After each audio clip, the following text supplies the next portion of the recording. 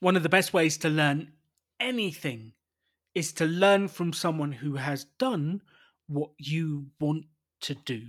To hear the stories, the examples, the tales, the details of how that person has achieved your goal. Join us for a very special episode of the Rebel Entrepreneur podcast where we have one of our listeners on who's just gone full time of her business, and we find out how she did it, how she went from employee to part time to full time, how she doesn't even realize she's doing marketing and sales, and how she finds her customers. The extraordinary belongs to those that create it. Rebelling against business plans and debt, rebelling against what society expects of us to build cool businesses, make money, have fun, and do good. Let's create something extraordinary together. Welcome to the Rebel Entrepreneur.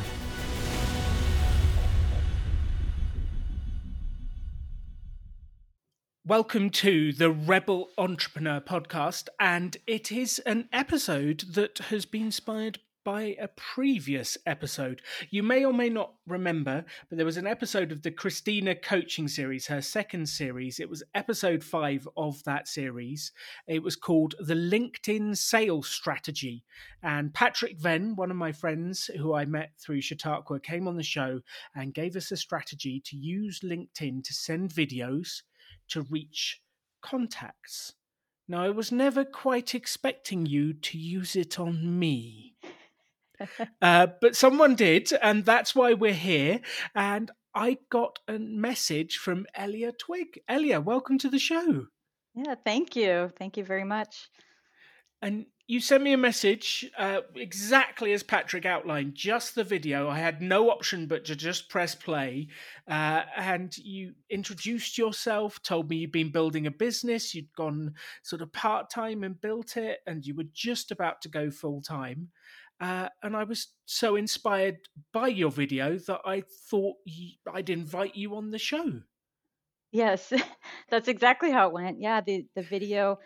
Actually, Christina was my first video I sent to because I connected with her first on LinkedIn. So I sent her a video and just told her how much just her episodes have resonated with me. And she had similar story, even though our businesses are entirely different. They're still service-based type businesses. And she had the same struggles I did with quitting her job and so I listened to a lot of those episodes just to kind of get me ready for that when I had to do that myself. But so then when we connected, I sent her a video. We did a few exchanges back and forth, and then you connected with me, and then I thought I'm going to send you a video, and then we did a few exchanges from there as well. But that's Yeah, exactly how it started. the videos and messages that people send me are the lifeblood and the energy that keeps me going with the podcast and makes me go, oh, it's actually making a difference. Someone's listening. Things are happening. So I love it when I get those messages. I really do. So Christina was your first. I was your second. Do you have plans to send any random strangers videos, which we would not recommend for kids to do, but this is more of an adult business show. I have not yet, but I do. I will. I will send some other videos. It was kind of fun. It was kind of fun to do. But no, I haven't sent any other videos, and I don't have any on my list to send. But I'm trying to still get my business going.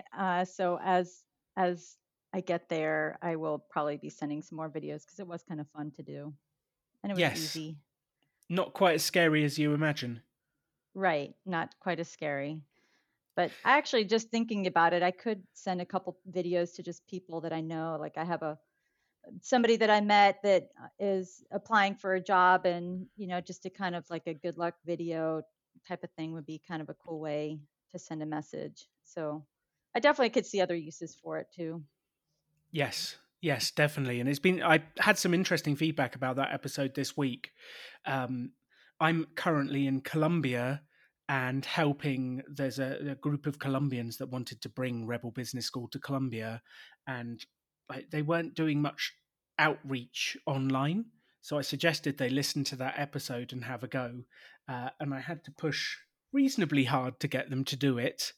But the feedback this week was he's had a 50% response rate, and he's found some incredible leads by sending those messages. Oh, And I'm just inspired. I'm inspired to get people to do more of this. I want more outreach, more finding customers, more connecting with people. I think would be fantastic for us all to do. But let's move past the LinkedIn bit because it is a useful strategy. If you've yes. not heard that episode and you're listening, go listen to the episode. Patrick Venn outlines all the different like language to use and how to do it, and he makes it very simple just to send that first message. So go send some messages and do that. But let's start here now, Elia. Where did the idea for you to even start a business came from? Like you were happily an employee. Like, have you always had this Yes. idea, or were you happily like? How did this even start? Yeah, I mean, I would say having a business was probably always something I thought about, but never something I was quite ready to do. And then just I was working for a company and things were just kind of slow there for me. I really wasn't enjoying everything that I was doing, and just started thinking maybe it's time for me to do something different. And I had a talk with my brother. He's a big entrepreneur, and he said, you're a licensed engineer. Why don't you just do something with that? Because you can make good money doing that. Just find a problem that somebody has and just do that. And so my sister, I have a twin sister, actually, fun fact, identical twin sister. We're both in the same field, so she's also an engineer, and she has her own business. So I thought, well, maybe if I started doing things with her, we could, maybe either go into business together or have separate businesses, and I just do work for her and uh, as a sub, which is what ended up happening. I ended up just saying I'm going to just start the business and see where it takes me, and I went ahead and got everything ready. And one thing I really like is just to come across as being, really professional. So my brother helped me with getting some things in order of just getting a phone line set up, a website, and even though my website right now is just pretty generic, I do have plans to make it a little bit better than what it is right now. And just kind of getting the little business things set up, just to come across having the domain name and everything for the business. So uh, that took a couple months to kind of get that going, and then of course COVID, Oh everything no! was locked down. So I thought, because my plan was probably to do it that summer, and then things just got delayed a little bit, but I was still really kind of struggling with work.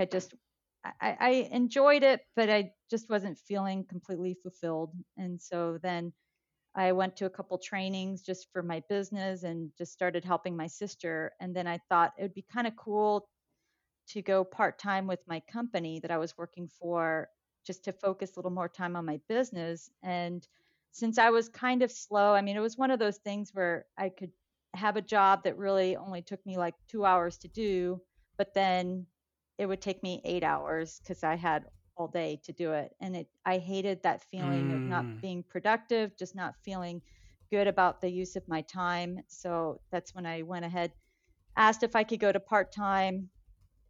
They were good with that. And then I had another project that they gave me through the company that actually kind of gave me more inspiration and just was helping me keep that job. And so then I was doing my business on the side. I was helping my sister, learning how to do basically septic system designs with her. And then just as time went on, I did some other training classes. I met some people along the way, and just continued with my relationships with those people that I met. I didn't really know where it would lead, but I just continued the relationships. And I got a call out of the blue from one of them this past like Octoberish, and there was um, just an opportunity that came up that part of my past, I've worked in local government, and I was there for 10 years working in local government. And I was a public works director for the last 3.5 years. With this one particular agency that I worked for, they changed some requirements with the regulations for having engineers now having to do the drainage designs for their they're scattered. It's what they call scattered lots. So basically, vacant property within the city. If a builder is going to build on it, they need to have an engineer do the drainage plan. So this contact I had asked me if that was something I could do, and of course I said yes. And then it just How do kind I of do went. it? Yeah, it just kind of went from there. And I definitely, kept my boss informed, that I had something going on the side, but which was fine. It was no conflict of interest. But then with this opportunity, my company actually had a contract with that agency, but that was to do work specifically for the agency, and the work was completely different than what I was going to be doing. So I had to talk with my boss about that and said, hey, I have this opportunity that's come up. I don't, you know, I don't see it as a conflict of interest, but I just wanted to let you know that this is something that I'm planning to do. My name is going to be all over these plans because I'm going to be signing and sealing them. Are you okay with that? And he said, oh yeah, I don't see any conflict. That's no problem. You're working for a private company that's submitting stuff to the agency, where we were actually working for the agency. So anyway, so things just started picking up, and I had one contract, that first contract, that was a lot of repeat work, and then that just led to more contracts, and I have like 8 contracts now, and another one that just got signed yesterday that's going to be a really nice one. So Wow. it's just been really nice. I mean, a lot of the stuff I have never advertised. I mean, I should say, not advertised like where I'm trying to market myself, other than just networking events and just going and meeting people and just keeping relationships going, because I think that that's always been really important anyways for my just for my growth, and I just love talking to people. So but I try and keep and maintain those relationships, and that's really what's come from this. And then those contracts that I kept getting, it basically was word of mouth, and they were coming to me. And there were two in particular that I have contracts with, that the builders said, "Oh, nobody answered their phone. You were the only one that answered your phone." So I got those contracts simply because I answered my phone and I was friendly, and so It's interesting, isn't it? yeah, My it wife is.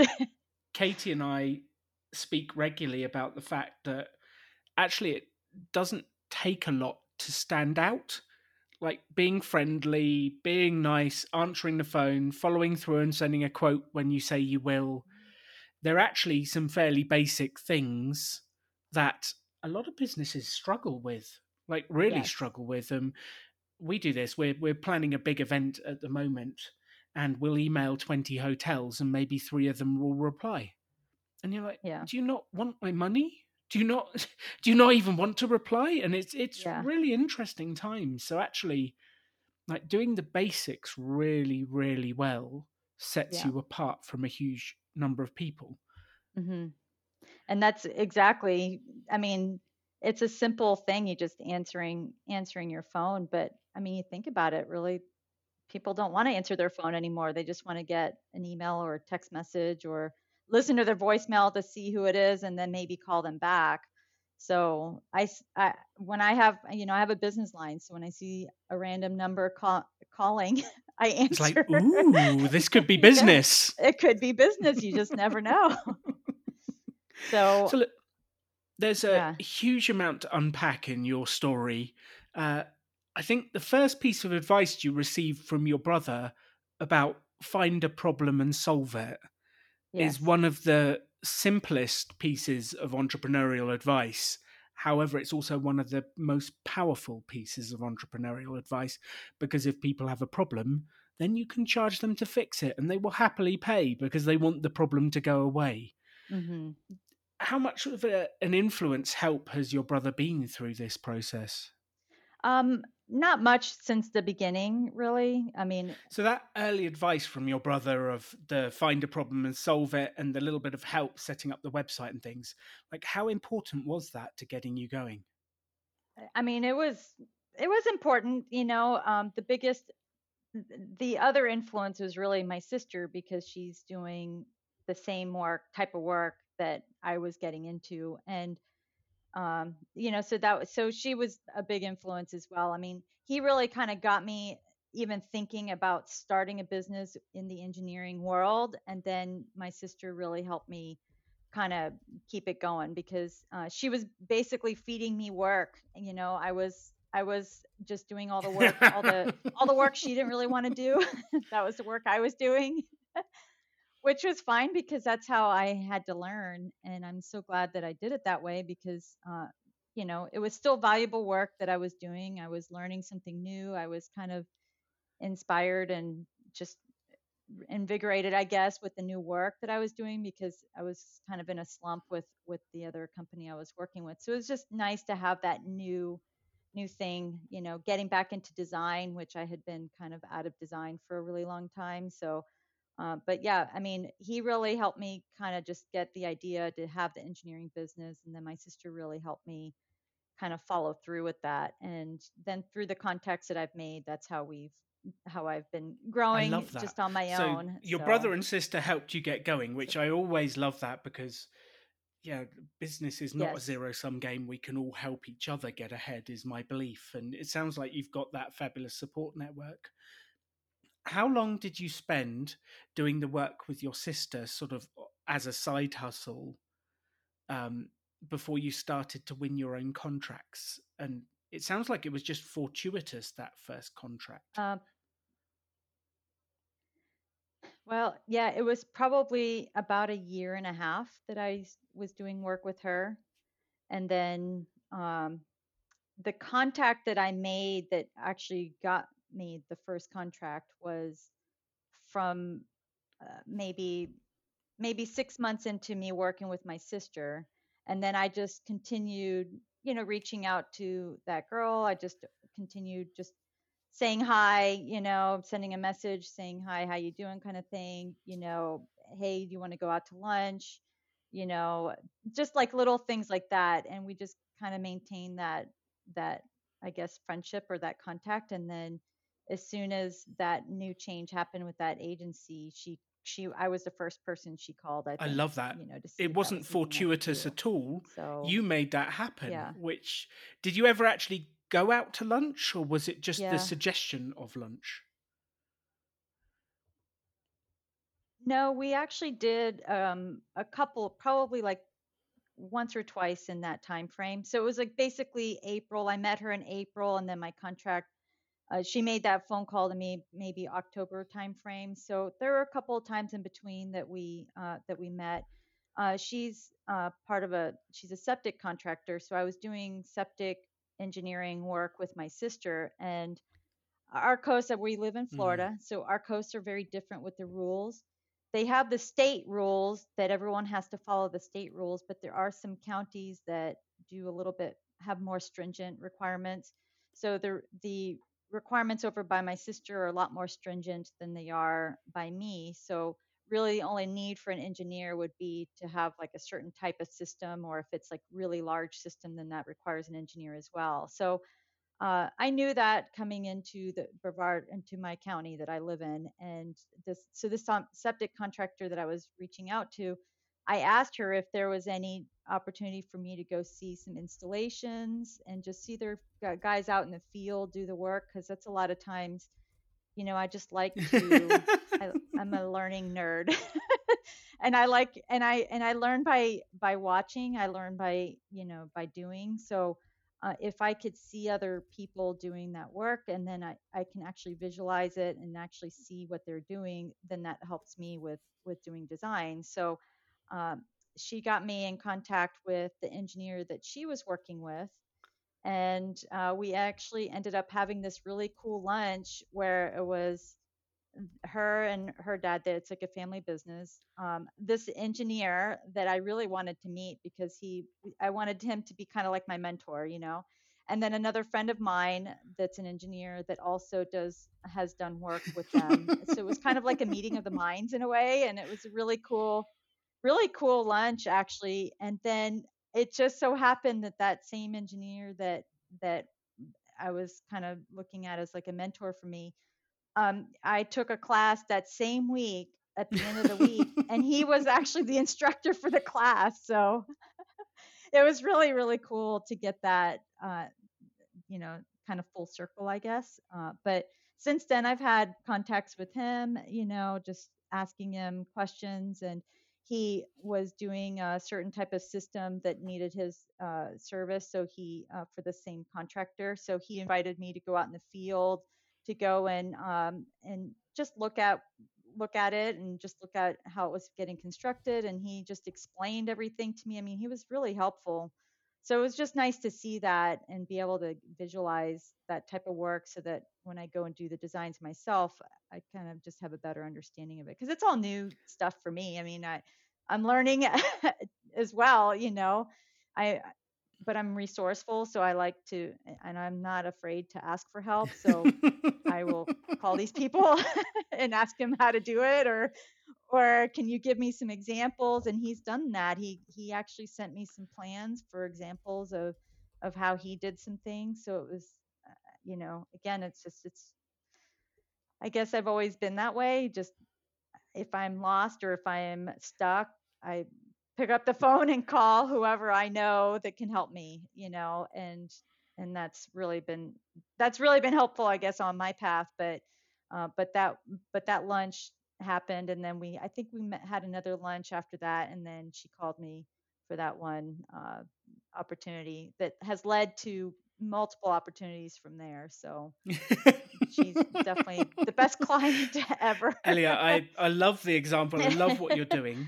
I just want to highlight for everyone listening to this what you have done, because I don't think what you've said Okay. is, oh, I just do this.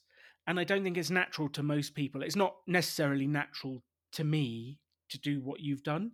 So I think for everyone listening to this, Elia found someone to speak to, sent messages to connect, made friends, and asked someone that she didn't really know to go to lunch with her. That's phenomenal. Like, just doing that and connecting and networking is phenomenal. And in the modern world where we do so many things online, we send like very quick messages, emails, we don't actually physically meet people as much.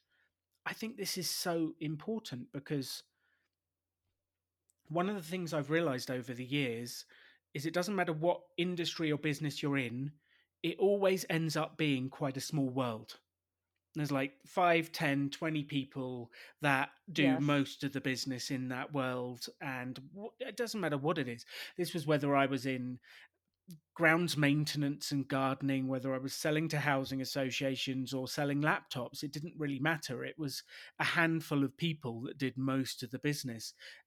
And what you've done is built relationships, you've made friends, you've had energy, and I love that sort of, I don't know, the geeky engineer lunch where you're talking about those things. It just, I can almost imagine it Yeah. now. I love it. It's It my was kind like of a lunch. geeky, it was kind of a geeky lunch, but it was fun. It's my kind of thing. I love that. So I think for everyone listening to this, who can you make friends with? Who do you need to send a message to? Who do you need to connect with? Who can you invite out to lunch and chat with? Like, how can you connect with these people? Because this feels like this is what has built your business.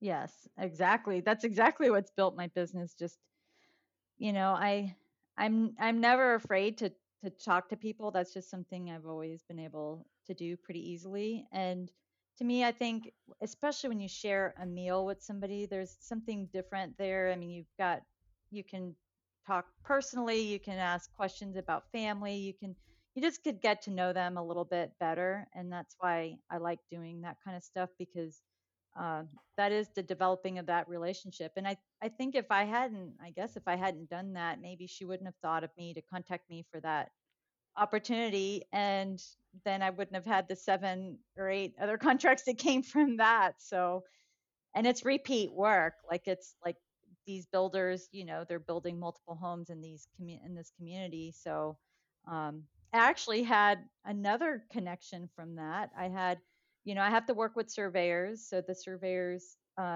give me their surveys, and sometimes I have questions, so I just call them and ask them, whatever I need to, whatever information I need, I'll call them.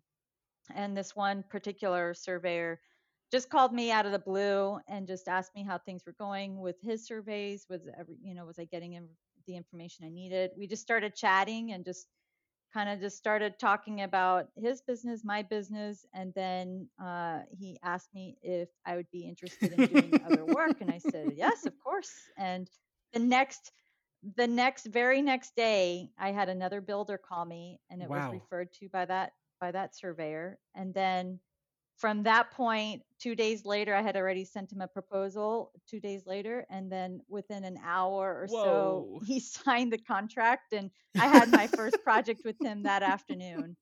So, and then the second project was on a Friday. The second project was on a Monday. So it was, it was just kind of I crazy how love things have that. happened that way. But I don't know. I guess the It's talking the to talking people to has people. has And helped one me. thing I'd love to highlight is you just get on the Yeah. phone. So I've got some specific questions for you about that because I think it's very Yeah. interesting because we're currently on the fifth Okay. coaching season so far. So we've had Christina, we've had Jamie Yeah. the artist, we've had Andrew the YouTuber, we've had Keith the food truck. We're back to Christina, who's now gone full time. I've got lots of other series that I'm working on at the moment. And pretty much every series that I've worked on, people have struggled with doing what you have just described, which is calling people they don't know. And they have strategies they Yeah. use to help them feel nervous. And they're actually incredibly good strategies for feeling bad about calling people. So you imagine calling the person, and then you imagine them being interrupted and being grumpy with you. And then you imagine fluffing your words and not knowing what to say. And then you imagine awkward silences. And then you gradually imagine it getting worse and worse and worse until you don't want to make the call. And that seems to be most people's strategies for making calls, uh, including mine in the past, but let's not go there. Uh, that seems to be most people's strategies. So I'm really interested. I hope you don't mind. With your permission, I'd like to ask you a bunch of questions about what's your strategy. Yeah, absolutely. Sure. Okay, so let's imagine uh, you've got someone you want to ring. Maybe it's what were the name of the people who did the surveys? Would you like the actual company name? It, No, no, they're like general. They were it yeah, surveyors, surveyor. or Yeah, surveyor. That's like, okay, yeah, they're the ones that go out in the field and do all the measurements and get the boundary for the property, and then get all the elevations on the property so that I could do my drainage plan. cool. So there's a surveyor you want to connect with. You want to find out about. Uh, you've got their phone number. What's the first thing you do to get ready for the call? Yeah. Well, a lot of times it's because I need something, and that's why I'm Okay, making these calls.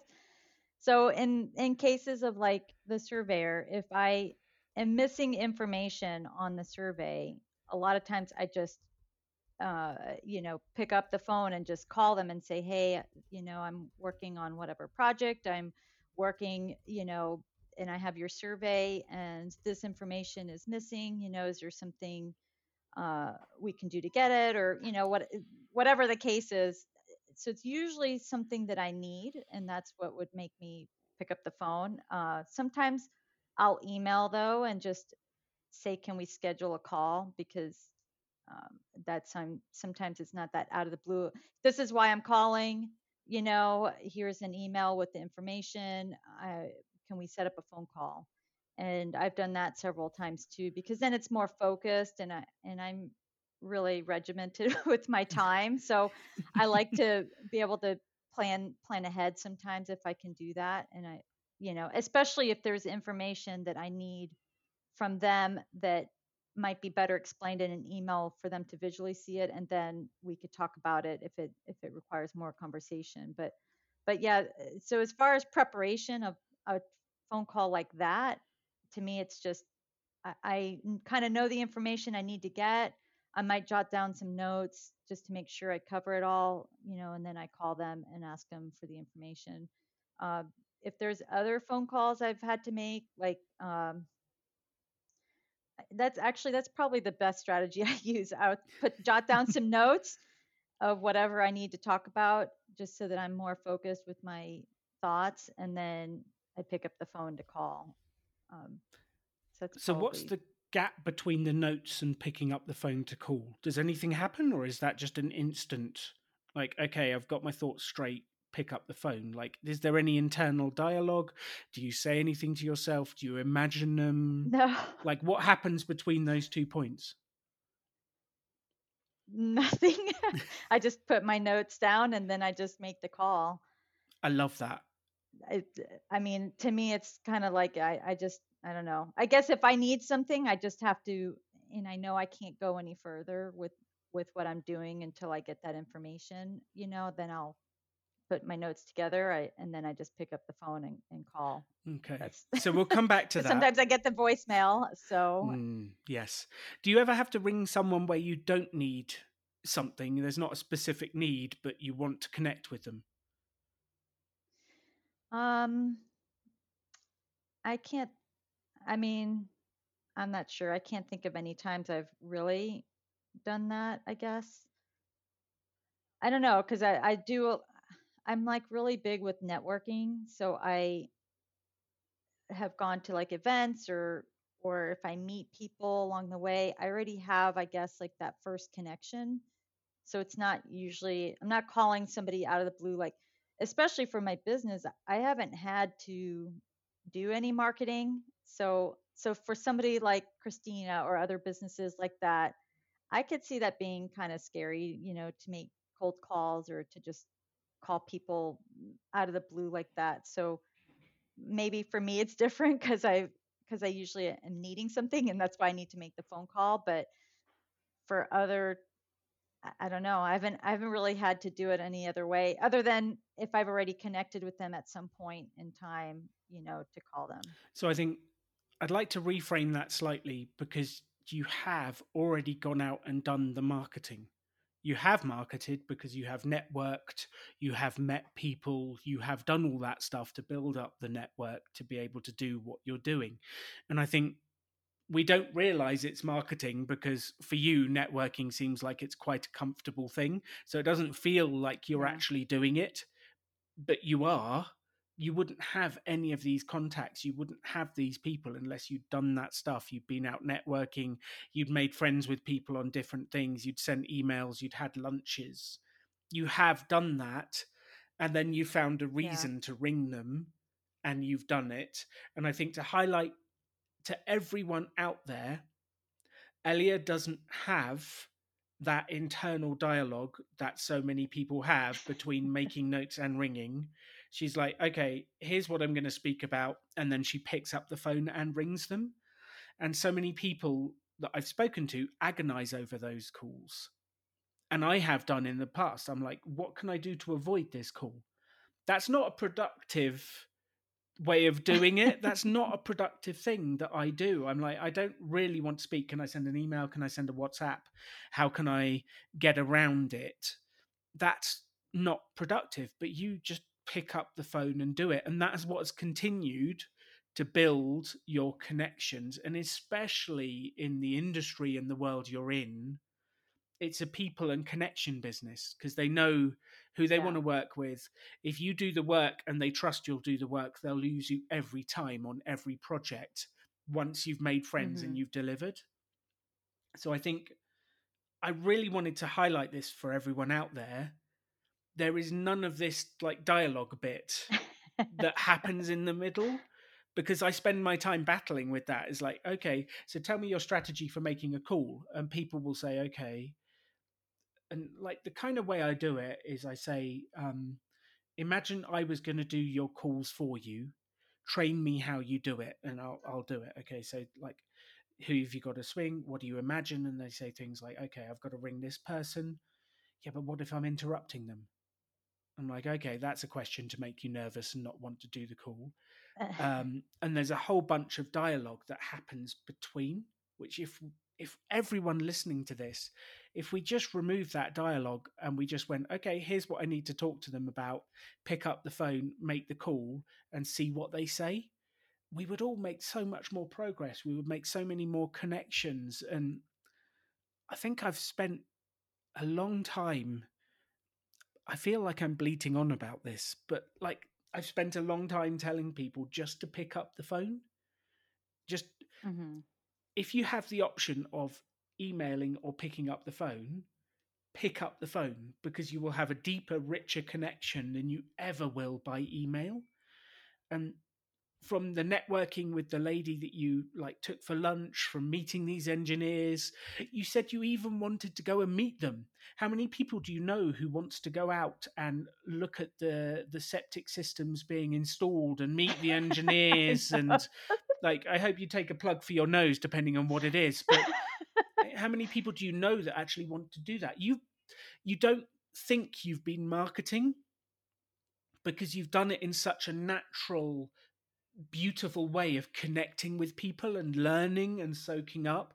You've done it beautifully, but I think you're doing a disservice to yourself when you say, I haven't really been marketing. You just don't think of it as that. Yeah, that's probably true. And I actually, as you were talking, I thought of another example that I went to a networking like social thing, that they had. It was a home builders association type of meeting. And I was at that meeting and I was just talking to a bunch of people. And this one guy that he's not my direct client, but he's a builder that works with that client that I was talking about. And so he and I have done a lot of communication back and forth because it's his home that's, the plan is ultimately going for him. But anyway, so I met him at this event and then we started talking to this other person. And I got a call out of the blue from that other guy for a project that he wanted. So I guess in that sense, yeah, I mean, maybe you're right.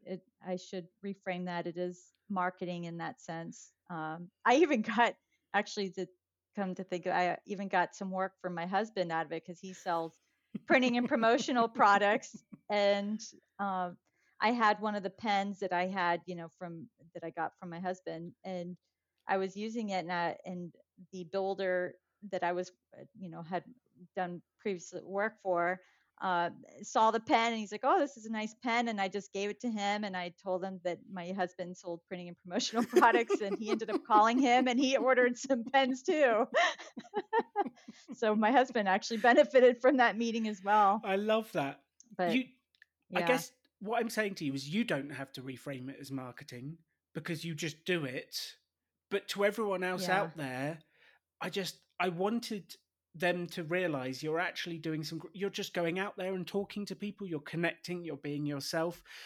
And that's what we need to do. And if we can remove the chat internally in our head and just go to an event at a home builders association and make friends and have fun, that's phenomenal.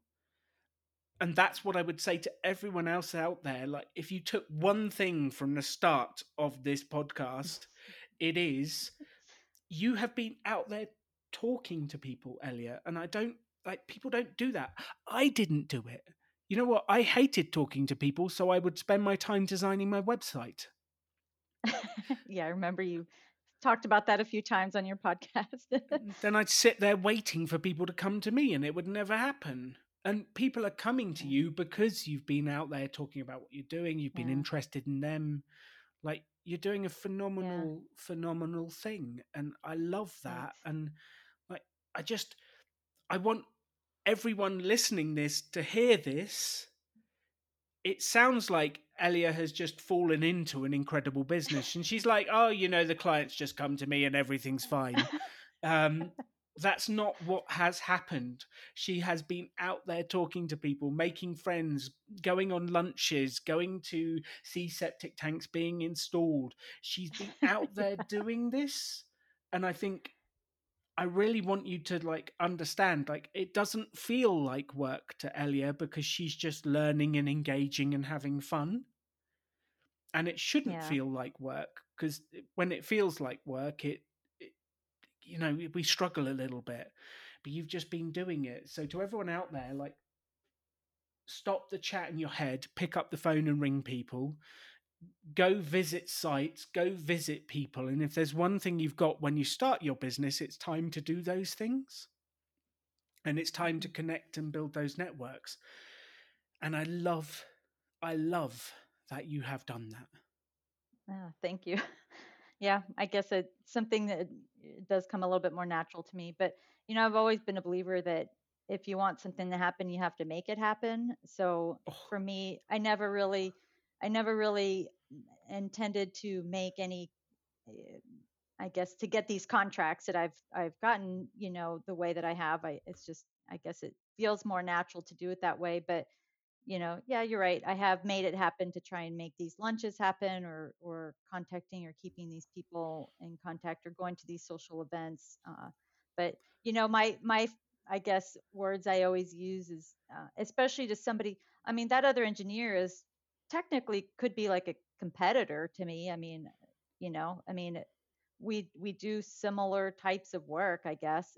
But I always look at it as, people are willing to help other people. And if you ask them if it's okay to pick their brain on certain things, and just, get some ideas from them, and just use it as you're just trying to learn from them, a lot of times that can be helpful too. So, which is how a lot of this started, because even with that septic contractor that I was working with, I asked her when I met her at that training, would she be open to me coming to the field, going in the field, and just watching her guys do these installations, and connecting all the parts together, and just being able to actually see that. And so she was very open to that. I mean, you know, so I guess yeah, you're right. It's making things happen that way. But it was, part of it was so that I could learn myself, but the other part was, to continue the connections, and you know having that excuse to talk to somebody. I love that. So I love that. I love that. And everyone listening to this, borrow Elia's energy for this and just make those calls and talk to people and get out there and learn. And actually, if people ask you for advice and help, quite often you feel flattered. You're like, oh, yes, this person wants to ask me some ideas. Sure, ask away, tell me. And you feel a bit flattered that, oh, someone trusts me enough to ask me. Ooh. yeah. So I think it's a great way. And I've done that many times over the years. Like, I'd love to ask you a question. Like, I really want to learn from you. Tell me how you do this. What happens? I think it's Mhm. fascinating. Yeah. Um, so just moving gears slightly, you said before we started the podcast that listening to Christina's journey of going from working part time to full time, you experienced some of the similar thoughts and feelings as you were doing it. What was that Yes. transition like? Because you've only been full time for a couple of months now, haven't you? A month, A about month. maybe 6 weeks. Yeah, because my last day with that company was at the end of March.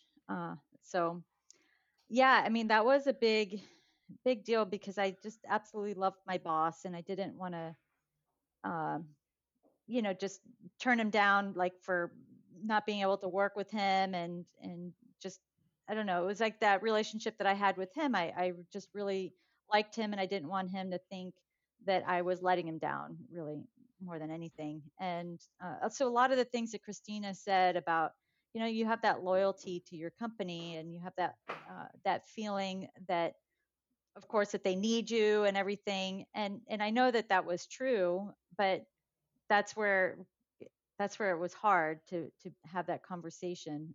So that one, you talk about how to prepare for your conversation, and the little words in your head. And I actually use a couple of resources that help me put my thoughts together.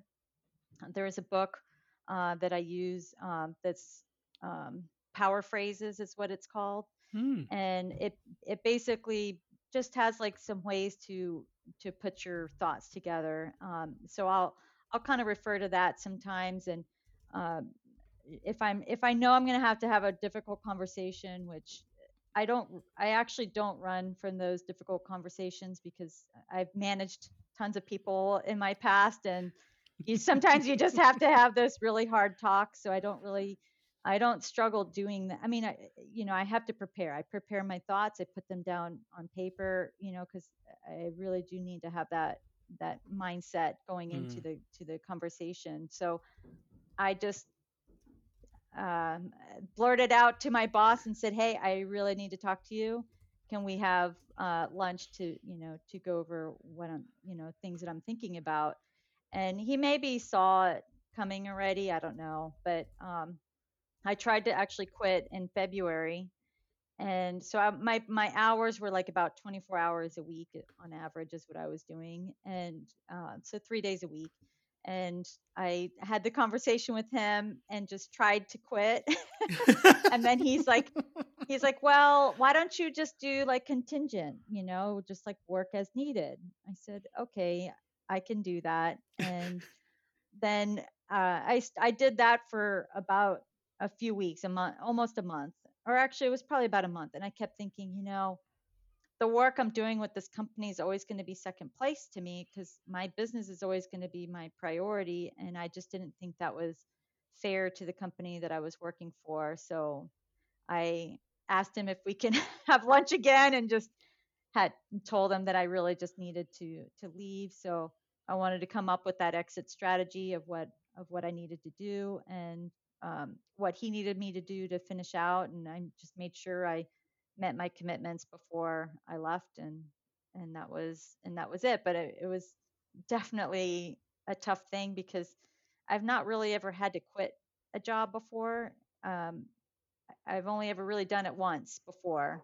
The last one, politics got, when you work for local government and you're a public works director, politics can really have a play in your life in that organization. And Mm. I knew that there were some things going on that I didn't like anyways, from the new leadership. And I had predicted that there would be some jail time possibly for one or two of the people. Wow. And I wasn't wrong. Whoa.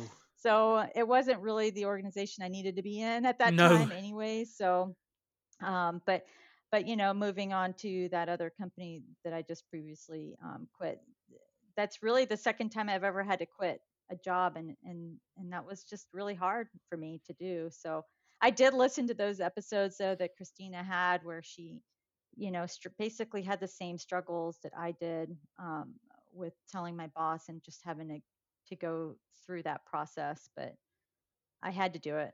You had to It do was the it. only way. I had to do it. So I was going to pull my hair out. I was going to go crazy just with all the workload I was getting on my business, and then just having to have the commitments that I had with that company. It was just getting too hard.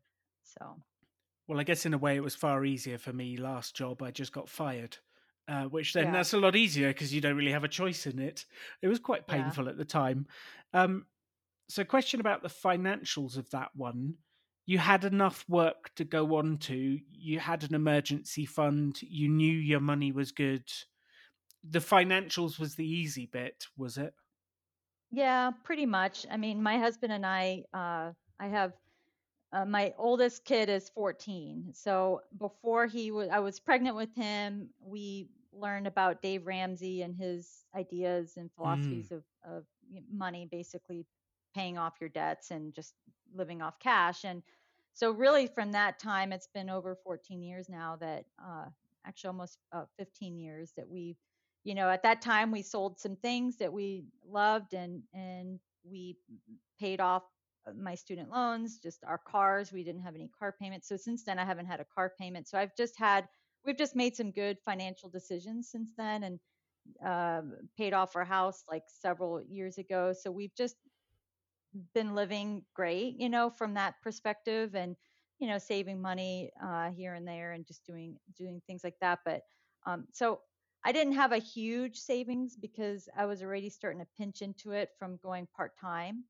But the part time, I calculated what I needed in the month just to make things normal and not have to feel like we needed to eat ramen noodles every day for dinner.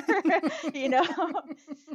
So that's how I came up with the 24 hours to be able to, I knew I could I could make that work. And so, but once I started doing my business more, I was getting some income from that, and I had not paid myself yet from my business because I just wanted that to build up a little bit. And but then February, actually 2 years and 1 day to the day, I paid myself for the first time ever. Wow. So that was a good feeling. But then I have skipped one paycheck for myself because I did actually at the end of March. That ended that career with that company, and then a few days later, I had my first employee start, and he is a part timer. So I had to be the IT girl and get his computer set up and everything set up, to get him going. But um, so that was kind of a struggle for me. In fact, it's still right now. I've never have credit card balances, and right now I have a credit card balance because just looking and thinking about cash flow and not really ever having to think about that or worry about that. And now I have an employee to pay. I need to make sure at least have money to pay him. That's like the priority. And I've got enough, in the bank that if I skip a couple paychecks that I would be okay. Um, but I can't go too far doing No. that. And so I do have some money I could at least. I think I'm just going to like loan myself money from my personal money, to pay off that credit card because I hate seeing that credit card and I hate to pay Paying interest is somebody else such a waste interest of money. payments. Yeah. It is pay them the interest when I could make myself an interest, payment. So, You can do that um, from your company. You can yeah, lend your company money and charge yourself interest. Like, it's far yeah, better to pay yourself interest than a credit card. yeah. So that's probably what I'm going to do because I hate seeing that balance. I don't want to be holding a month of balance, but so yeah, the cash flow now that's what I was actually working on before we got on our call, just thinking like if projecting ahead and looking at that cash flow and what kind of expenses I have coming up, just so I can start thinking about how much cash do I actually need and how much do I need to do every month just to keep things at least equal.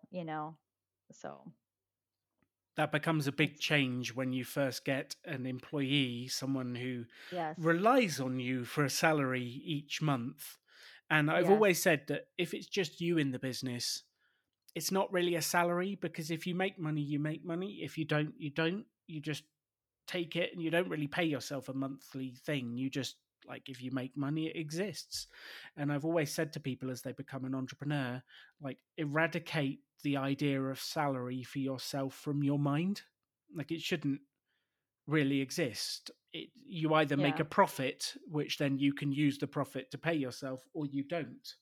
But when you yeah, take on an employee, then you need to go, okay, I'm going to chart out. And I used to do this just on a simple piece of paper or on a simple spreadsheet and go, okay, what business have I got this month, next month? And I plan out the next 6 months and roughly what am I spending? And then go, is it going to be okay? Uh, yeah, but I think it doesn't have to be anything complex. It's just a simple, am I bringing in enough to be able to yeah. afford what I want to afford? Hmm. Um, So I love where you've got to with this. I love that you've done it on the side. You've built up you've so smart. And I think Dave Ramsey's stuff, the Financial Peace University, and his content is actually really good to get you Hmm. started and going. And it sort of gets you out of debt, gets you starting. And I think it's Right. fantastic. It kind of drops you at the point of where you're out of debt. And I'm Hmm. not sure his investing advice or his other stuff that builds forward is great. But in terms of getting you going, his baby steps are fantastic. And then Yeah. that sort of then leads to, well, okay, once you've done that, then get into the world of financial independence, because they seem to be like Right. the jumping point to go to the next step after Dave Ramsey. Um, Which is where we want to be too. We've listened to Choose FI, which is how I actually came across your podcast because I think you were a guest on their show or something. And a couple of but times. yeah, but that financial independence is definitely something that we are working towards. And I've just thrown the number out there that I want to do it by the time I'm 50. So, you know, we'll see. I have 7 years to go. But we have some things that we're thinking about doing, and just some little investments that we've made, and had my business. But yeah, the Dave Ramsey was really good to get us out of that mindset. But it's kind of screwed with our head a little bit too, because of that thought of everything having to be paid cash. And I do Mm, firmly believe that, and I do pay everything I can cash. But um it's just like having this credit card payment right now that I just don't have the cash right now to pay for, and it was just all these expenses that I had to do to get my employees started. um it's messing with my head, because, well, I mean, I don't really want to be paying that interest payment anyways, even though it's not going to be a huge amount of money, but it's still somebody else is getting that money, when I do have enough cash in the bank, I could just pay it. But um I don't know. So we definitely, the Dave Ramsey thing definitely helped us a lot, especially in those early times where we were really just trying to pay everything off. And we never really had a whole lot of debt to begin with, but just like school loans, and car payments. But I haven't had a car payment since then, and we bought a few cars since then, cash. I'm just I'm not driving the top the line, $50,000 car, which I see so many people buying, and I'm like, how can people spend that kind of money on a car? But well, they're paying a monthly payment, so they're not spending a that kind of monthly, money on another car, and they don't yeah, even think of it like that. They think of how many $100 a month is it. They don't think about, like, if they ever thought about, it's a 50 grand car and I'm paying interest on the things and I'm probably going to pay back 70 grand over X period, like, yeah, they would never buy it. And then if they thought about how much time that takes off their retirement date or adds to it, they would never do it, but no one thinks like yeah, that. No one thinks like that. So there's yeah. one thing I really wanted to pick up on about what you said, because Katie and I have been thinking a lot about this at the moment, and specifically in property, about debt. And I like to call it debt because it just makes it more real. People Right. talk about finance or loans or all of that stuff because it makes it feel more fluffy. But let's get Yeah. real, it's debt. It's debt. And Yes. you are taking on debt to do certain things. And there's the concept of good debt and bad debt. And good debt is, by that technical term, or but it's not technical, but by that term is, okay, I've taken out debt to buy a property, and that property returns more than I am paying. So Mhm. I'm earning money from that debt. And then there's bad debt, which is like a car loan, a boat loan, or whatever you've bought. And it's not bringing you anything, it's just Anything. sucking the lifeblood out of you. Yes. Um, and it's interesting about properties. So we have just paid off the loans on our investment properties. We have two investment properties, they're studios. We're working to sell them at the moment. When those properties are leveraged, i.e., we have debt on them, Mhm. we earn about 14 to 15% return on investment because we've got Mhm. less money in there and we're borrowing money from the bank. When we've Mhm. paid them all off, our return on investment is 3 to 4%, which actually makes it look dreadful because they're not Mhm. leveraged and all of our money is sat there and we're not getting as much back for the amount that we have in there. So this whole buying for cash, paying off properties, it does change your figures. And looking at a paid off property, I don't want to own it. Like 3 to 4%, that's rubbish. That's dreadful. Mhm. I'd rather invest in the stock market with a simple Vanguard index fund any day of the week, and I don't have to repair the mold on the toilet that the last tenant has just sent pictures through with, and the whole place is moldy because whatever. Really annoying stuff. Um, Mhm. but that piece about taking debt on a property can be a good thing because you earn more. But the higher you are leveraged, the more risky it gets because leverage cuts both ways. And if the property Mhm. market goes down and you're forced to sell, you can go underwater quite quickly, which has actually happened to a lot of people recently with Mhm. some very overinflated house markets that have crashed back Yeah. down. Mhm. So it's a fascinating discussion about debt, whether it's good, whether it's bad, how it works. Mhm. And you probably know, I'm the biggest hater of debt ever. I don't like it. Right. And I avoid it at all costs. And I don't think you ever need it to start a business or to do the different things. There's ways to do it. Mhm. Um, yeah. So as you go forward in your investments, it's thinking about where's the return? What do I want to do? How comfortable am I with debt or not? And Mhm. if you're buying a property, actually, quite often it makes sense to have debt because you will have a better return. Yeah.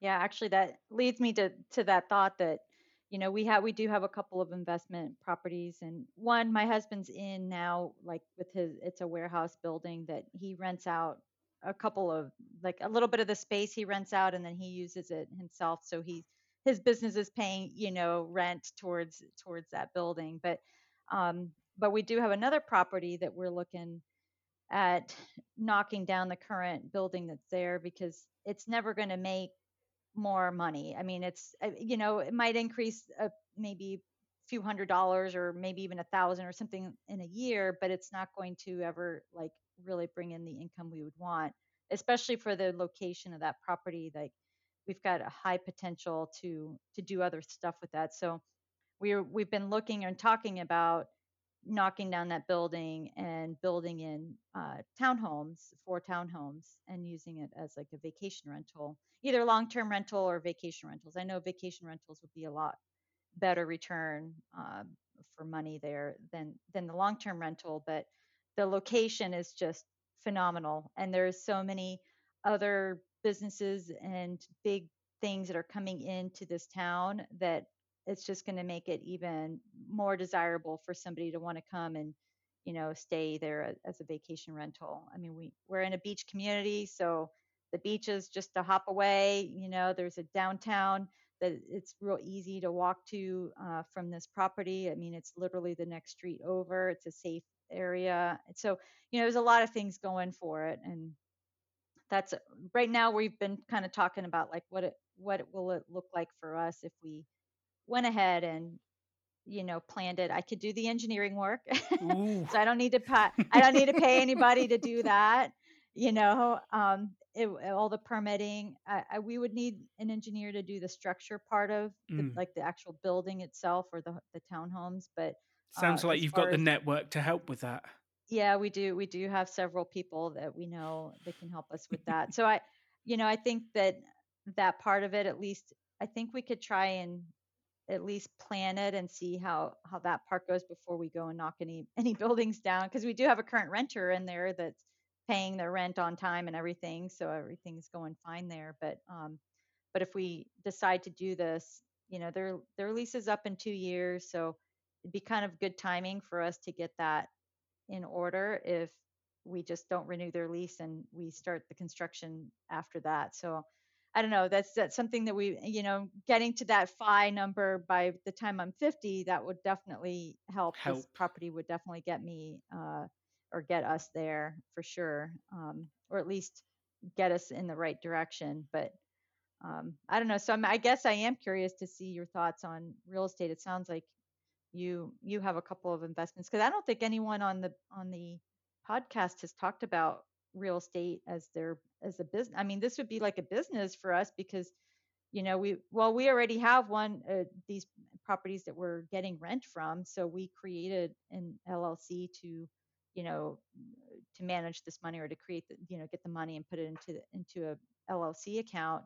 um, but as far as like a business goes, I mean, I don't know that anyone on your show has come on, if that's what they do as far as their business, that they are, vacation rental people, or I don't know, just multiple properties that they rent, that they have rent, whether it's commercial or residential. This in this case, it would be both for us, commercial, because we've got the warehouse, and then we also have, if we do this townhome, it would be, essentially residential in that sense too. So I don't know. I'm curious of what your So, thoughts are with that, I guess. for the British people listening to the show, an LLC is a limited liability company. Am I Oh correct yeah. on that one? Yes. Yeah. Yes. which our Yes. version is an LTD, a limited company. But just so that everyone knows where we are, and I think Mhm. no one has particularly talked about property. We did have one of the coachees that said, "I need to talk to you about property," but didn't want it recorded for the show. So we had Okay. an hour-long discussion of whether or not they should buy a property investment. And my question is always, what kind of life do you want to work towards living? And Mhm. property is a business. I think some of the big gurus out there in the property world say, oh, you buy a property and then you rent it out, and the money turns up and it's passive income. Mhm. And there is a scale of passivity, if that is such a word. Um, Mhm. and at one end, you've got running your own business, which is not particularly passive because you are in it, running it, being an entrepreneur. It takes time, it takes energy. And at the very other end, the most passive form of investment I found is index funds, because you just kind of put it in there and forget about it. And Katie Mhm. and I check our numbers once a month. And then we go, has it gone up? Has it gone down? Yes. We don't do anything. And then we check again the next month, is the most passive I found.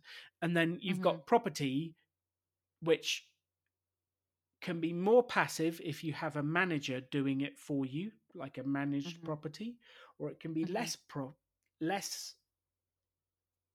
less Passive. passive if Mhm. you are doing it yourself. So this morning, Katie was talking to people like, we've got mold damage on our property. We need to find someone to repair it. We're not in the UK. We need a new tenant. The tenant's just moved out. We're having to claim on the bond that was put in place because the tenant hasn't paid all their rent in the last month. It's not passive. And it Mhm. depends what you want to do, where you want to spend your time, and what life you want to live. If you understand it's a business and you want to work that business and you're happy to put the time in, it can be an incredible investment. It can be far Mhm. better if you're leveraged. Like if we were leveraged, i.e., we had debt on the property, we would be doing Mhm. far better at the moment. But that's not the phase of life we're in. The phase of life we're in is I'm trying to do less work so I can spend Mhm. more time on the projects I'm passionate about, Rebel Finance School, Mhm. the podcast. I can spend more time traveling. But you're saying you've got sort of 7 years until you want to get to FI. And Mhm. actually, this might be a great investment if you're willing to do the work, if you're excited about it, like you're excited about the design and building Yeah. it. It could be a fantastic thing to do for the next 3, 4, 5 years. And then you might even want to sell it off and switch investments to index funds afterwards. Who knows? But it could Mhm. be a fantastic deal to get you ahead. The one thing I would say is property is not always easy to sell. And I don't Mhm. think anyone ever particularly talks about this. Our two investment flats we've had on the market for 2.5 years. And for a Oh bunch of wow. reasons, we've not been able to sell them. And we've had 3 offers on them in the last month that have fallen through because of a change of lending terms in the UK that nothing to do with us. Just the big Mhm. banks in the UK have decided that they will not lend on properties that are under 30 square meters, and ours are Mm. 28. So it's two Oh square wow. meters off. Uh, and they've decided they won't lend on it. And there are lenders that will, but they're slightly higher interest rates. And those offers have said, well, we're not going to do it. And we've got these properties. So now we're looking at, well, we've got to rent it out for a year longer, maybe longer, and we Yeah. have to hold on to it, even though it's not a great investment, 3.5, 4% return. I don't want to leverage it again. So it's just thinking about those things. Like property always sounds great, but it doesn't always work out. And Mhm. like, if I were you in that situation with you've already got that property, I would be running the numbers, doing the designs, and going full at it, especially if I was in the position you're in where I'm going, I've got a plan to be Yeah. FI in 7 years. This sounds like fun. Yeah. Me and my husband can do this. I've got all the contracts. Like, I'd be full in doing the numbers and seeing what it is. I think it's Yeah. just going through and working out the risks as you're doing it and thinking long term, like, Yeah. where am I going with this and what life do we want to live? My eldest Yeah. son's 14. Um, by the 7 years, he'll be 21. He should technically Yeah. be off my books and out there living life. Yes. Uh, Oh, we've told our kids 18, you're cut off. As soon as you graduate high school, you got to figure out your path, whether it's college or whatever, owning your own business, doing whatever it is. I love that. But But no, I yeah, thinking I through do like those what you're saying. decisions about what you want Yeah. to do, and if you're excited about it, but I think it's going in eyes wide open, knowing it is a business. It's Right. not a mythical passive income source that you do it once and that's it. It is a business Yeah. that you need to run. Yeah. Yeah, and that's what my husband's got his own business, and we talked about maybe him selling it in at the time, maybe that we would have these properties going and he could just kind of transition to be a property manager or something like that. But we wouldn't even be opposed to having somebody manage it either. I mean, if that was something, to make it more of that passive. But yeah, I mean, I don't know. The scary part, I guess, is just anytime you go into new construction, and then I don't even know how the financing would work.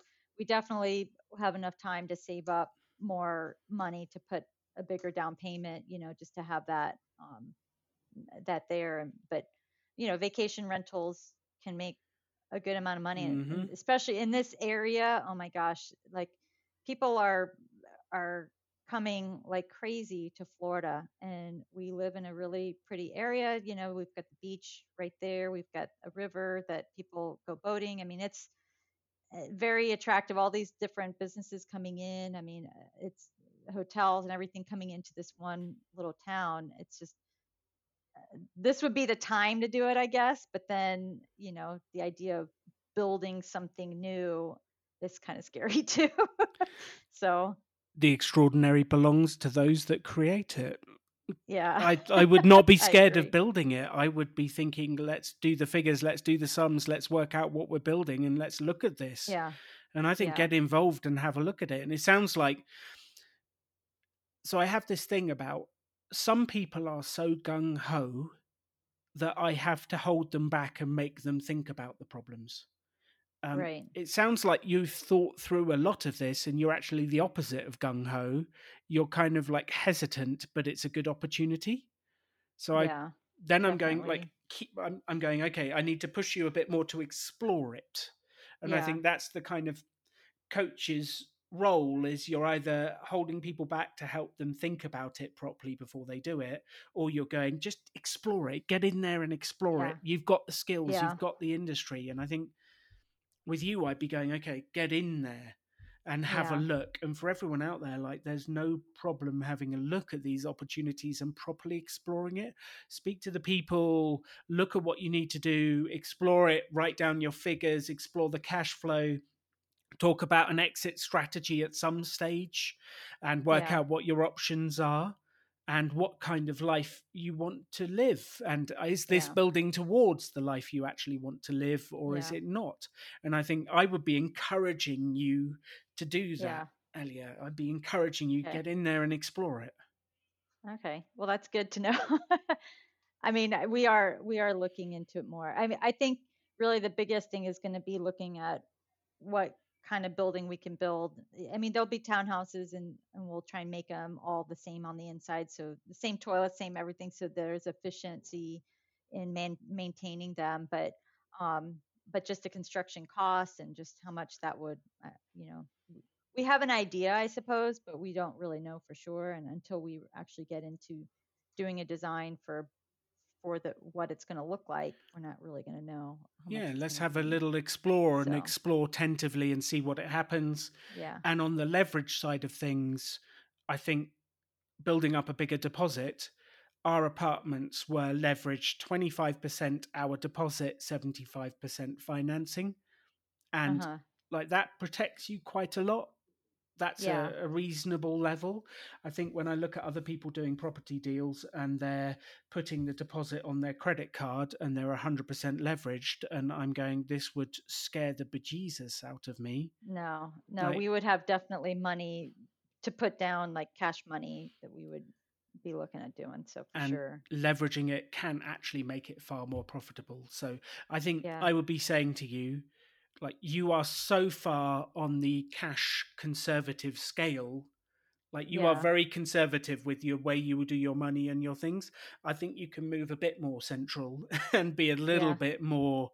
It's okay to have some leverage on an investment. I don't want that on my Yeah. personal property. I don't want it on a car. I don't want it near anything I'm doing personally. But on an investment property, it does make sense. Yeah. So I'd just be Okay. saying to you, like, you're okay. Let's Okay. explore the figures, look That's at good. them, and have a bit more confidence.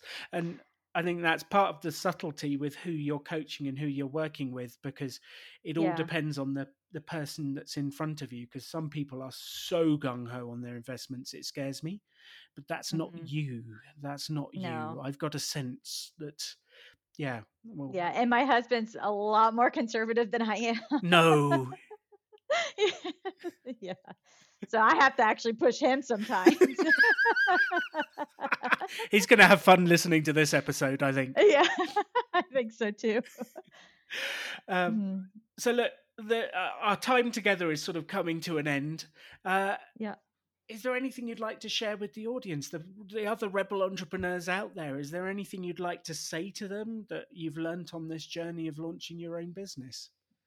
Um, I think just, following your heart and following, your gut on it, but also not being afraid to just make things happen. And that's something that I definitely have always done. Just if I if I have any hesitation to it, I think about what that hesitation might be, but then I usually just go for it. And a lot of times it is that, talking to the people, or at least just starting with friendships, having that relationship, because that really does go a long way.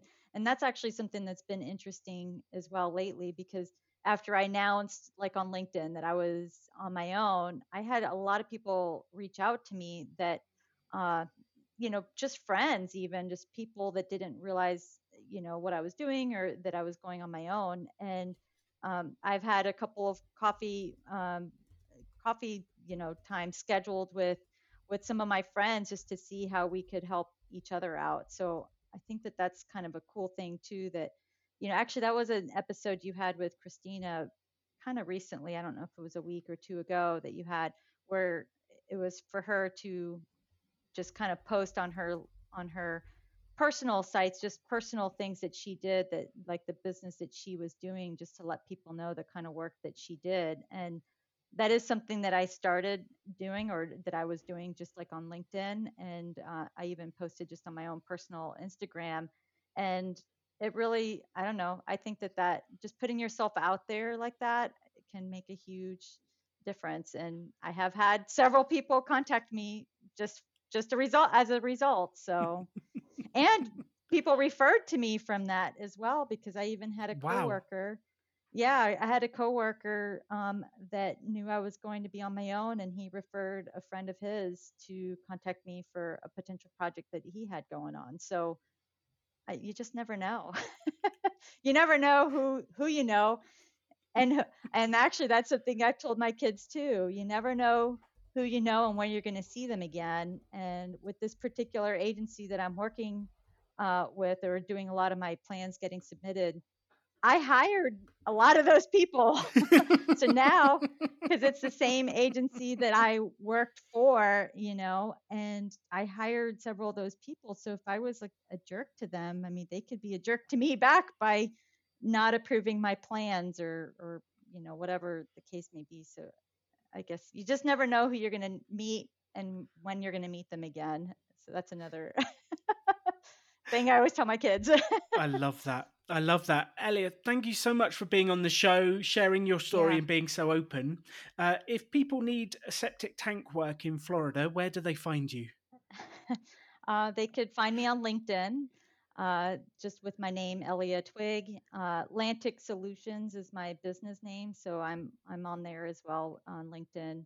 I haven't done a whole lot with LinkedIn for my business just because I haven't had time yet, but that's something that I plan to do a little bit more of. And then I have my website as well, atlanticsolutions.com, that they could always send me a note from there. I love that. I love that. Thank you so much for coming on the show. And the closing message for everyone listening to this, inspired by Elia, is number one, pick up the phone. Yes.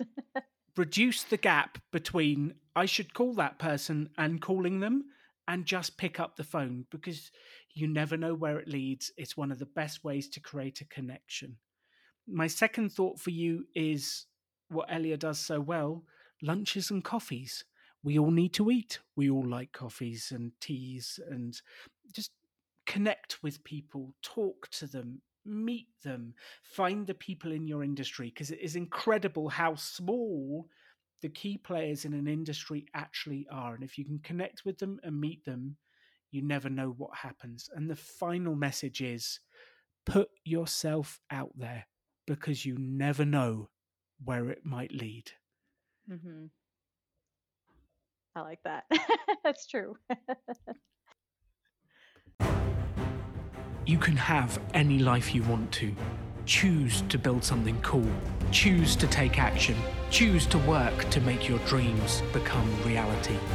Stand out. Be different. Be yourself. Be a rebel entrepreneur.